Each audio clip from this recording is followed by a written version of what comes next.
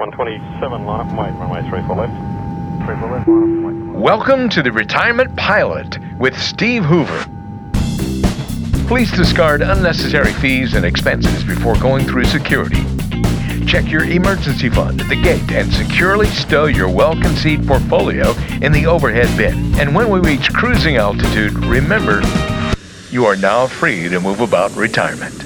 Hey everybody, welcome into the Retirement Pilot. Thanks for tuning into the podcast. We're going to talk investing, finance, and retirement with Steve Hoover. Today on the docket, traditional IRA versus Roth IRA. But first, welcome in, bud. How you doing?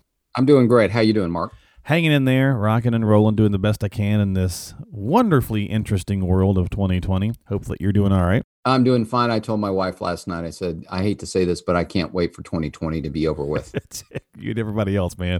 We all want a refund on this year of some sort. You know, it's like, can we get a do-over? Can we something? I don't know. It just seems like the hits just keep on rolling with this one. At this point, you know, who knows? All I know is that thank God the Chiefs won the Super Bowl. Otherwise, this would be even a worse year. There you go. Although maybe what if that was the catalyst? No, I'm kidding. Oh gosh, help me. I'm just teasing. Well, like I said, we got a good topic this week: traditional IRAs versus Roth IRAs. Steve, people still kind of get confused on these. Some folks have a good, clear picture; others do not, as to which one is the best route for them to go in. So let's just discuss a few things, and maybe that'll help clear up some of the fog. Do us a quick favor and just give us a quick difference between the two. Okay. Typically on a traditional IRA, funds that go into that IRA are deductible. So they're not, if you will, not currently taxed. So you get a tax deduction to put the money into the traditional IRA. Very similar if you're putting money into a 401k or a 403b type of plan or a simple IRA. The money that goes in is not taxed. You actually get a tax deduction for it. Then you're ultimately taxed when you take the money out, all of it. Not only what you put in, but what it grew to. A Roth IRA is different. A Roth IRA, the money has already been taxed and it goes into the account and it grows tax-free until you reach 59 and a half. At that point, you can take all the money out and pay no income taxes on any of it. Now, here's a big distinction between the traditional IRA and Roth. When you put money into a traditional IRA, you cannot withdraw any of that money until you're over 59 and a half. If you do, you are charged a 10% penalty plus the income tax on what you pulled out. If, however, you put money into a Roth, let me give you an example. Let's say you put $5,000 in a Roth for 3 years, which is $15,000. And let's assume for a minute it grows to $20,000. Well, you have $5,000 of growth or profit, $15,000 of the money you put in, and you go, oh gosh, I need a new car, or I've had an emergency, and you need $10,000, and you're only 50 years old. You can actually go into the Roth and pull out that $10,000, pay no taxes, no penalty, because Roth IRAs work off of what's called FIFO, first in, first out. Okay. So the money you put in first is what you get to take out first, which is the money that's already been taxed. So it's a nice place to put money, not paying any current income taxes on the growth. And then once you reach 59 and a half, or if you're over 59 and a half and contribute to one, the account has to be in effect for at least 5 years. Here's the confusing part. That 5 years could be when you were 30 years old and you opened up a Roth IRA and put $100 in it and never contributed to it for the next 25 years. And then you started putting money in when you were 58 and you hit the jackpot and it grew. Well, you satisfied your 5 years already of having a Roth IRA. Doesn't matter when you put the money in. So it's really a nice place to do. I always tell people, look, just start one. Get that 5 years out of the way. And maybe you can't put any money in while you're younger. But when you get a little older and start making some money, now you can start putting some money into it. And it's all available to you once you reach 59 and a half, and you don't have to worry about that 5-year rule. Okay. All right. So that is kind of the simple difference there between the two of them. Now, over the course of our lives and just in general, Steve, it seems as though that people traditionally hit the traditional IRA when they're investing. I don't know. Is it just because it's just kind of more been there, kind of that ingrained thing? I mean, I know the Roth's a little younger as well, but I mean, is there any reason why we tend to lean towards the traditional when we're working? Yeah, here's two reasons why. Number one, we have all been pounded into our brains wherever you listen to, read, whatever. Defer, defer, defer the taxes. Defer the taxes until you reach retirement. Once you reach retirement, you will then be in a lower tax bracket. And in my experience with the clients I work with and the people I visit with, that is not true. Maybe it was true 25, 30 years ago. Right. But not in today's world, not with the way things cost, the way they cost in the standard of living. I don't know many people who want to live on half of their lifestyle that they had while they were working in retirement. Why work 35, 40 years so you can live half the lifestyle? Meaning you can't travel the when you want, you can't do the things you want to do. Most people don't want to do that. They want to live the exact same way they did when they were working, because now they have freedom and time to do it. Right. So I think the big thing is people have been taught, defer it, you'll be in a lower tax bracket. In actuality, that is incorrect. Deferring is not a problem.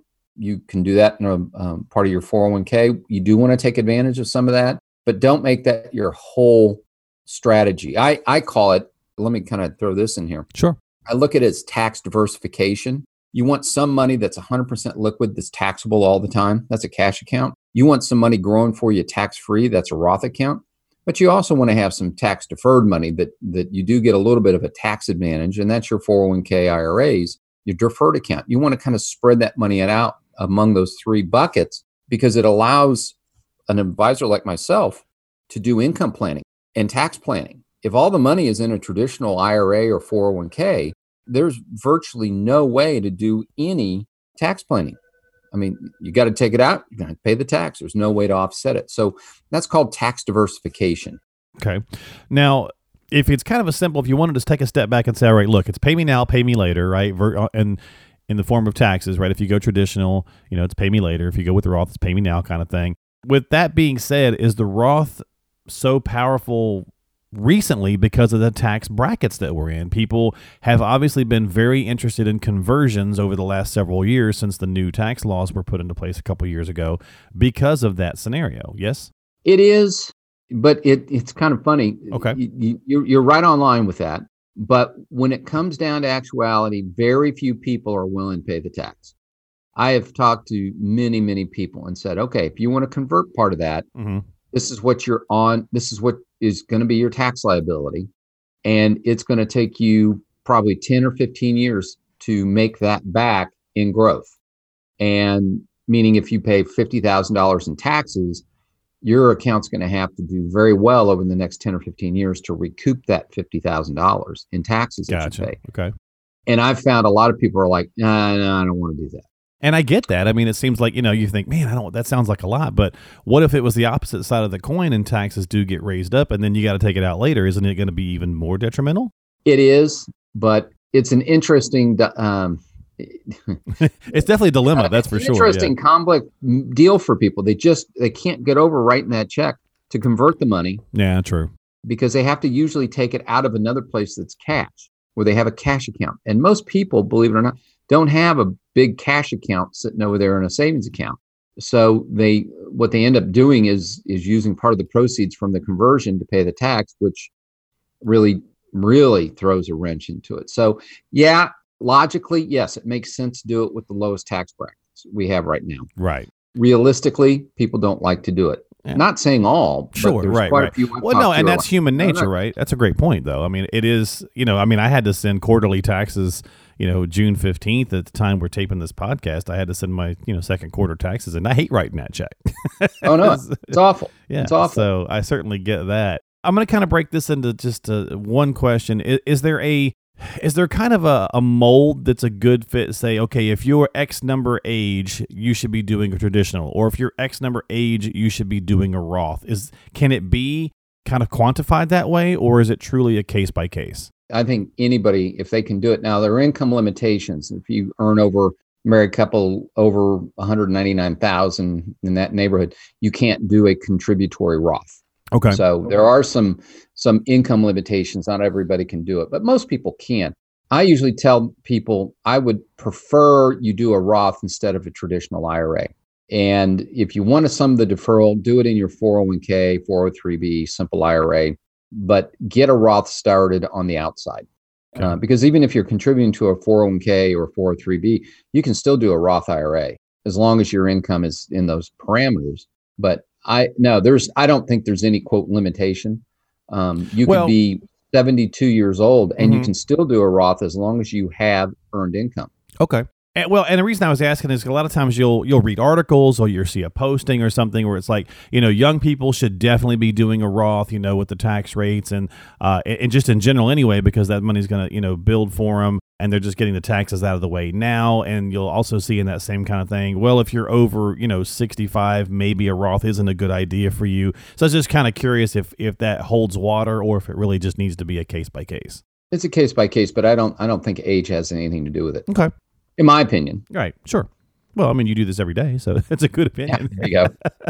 All right. Well, there you go. So that's traditional IRAs versus Roth IRAs. As always with anything, every situation requires, a conversation about it.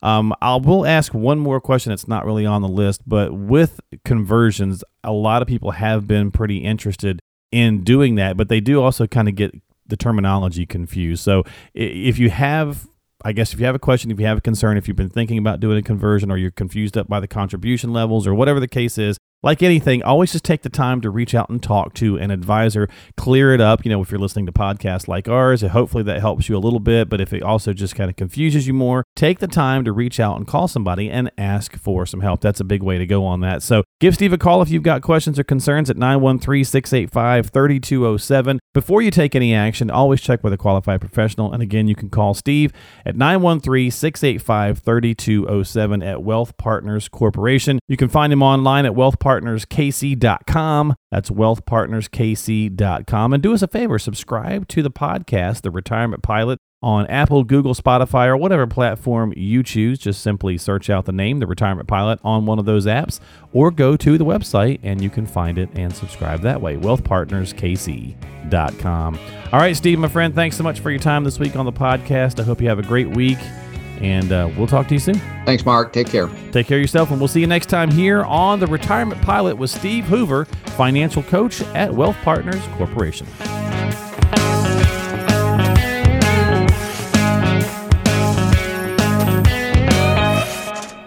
Information is for illustrative purposes only and does not constitute tax, investment, or legal advice. Always consult with a qualified investment, legal, or tax professional before taking any action.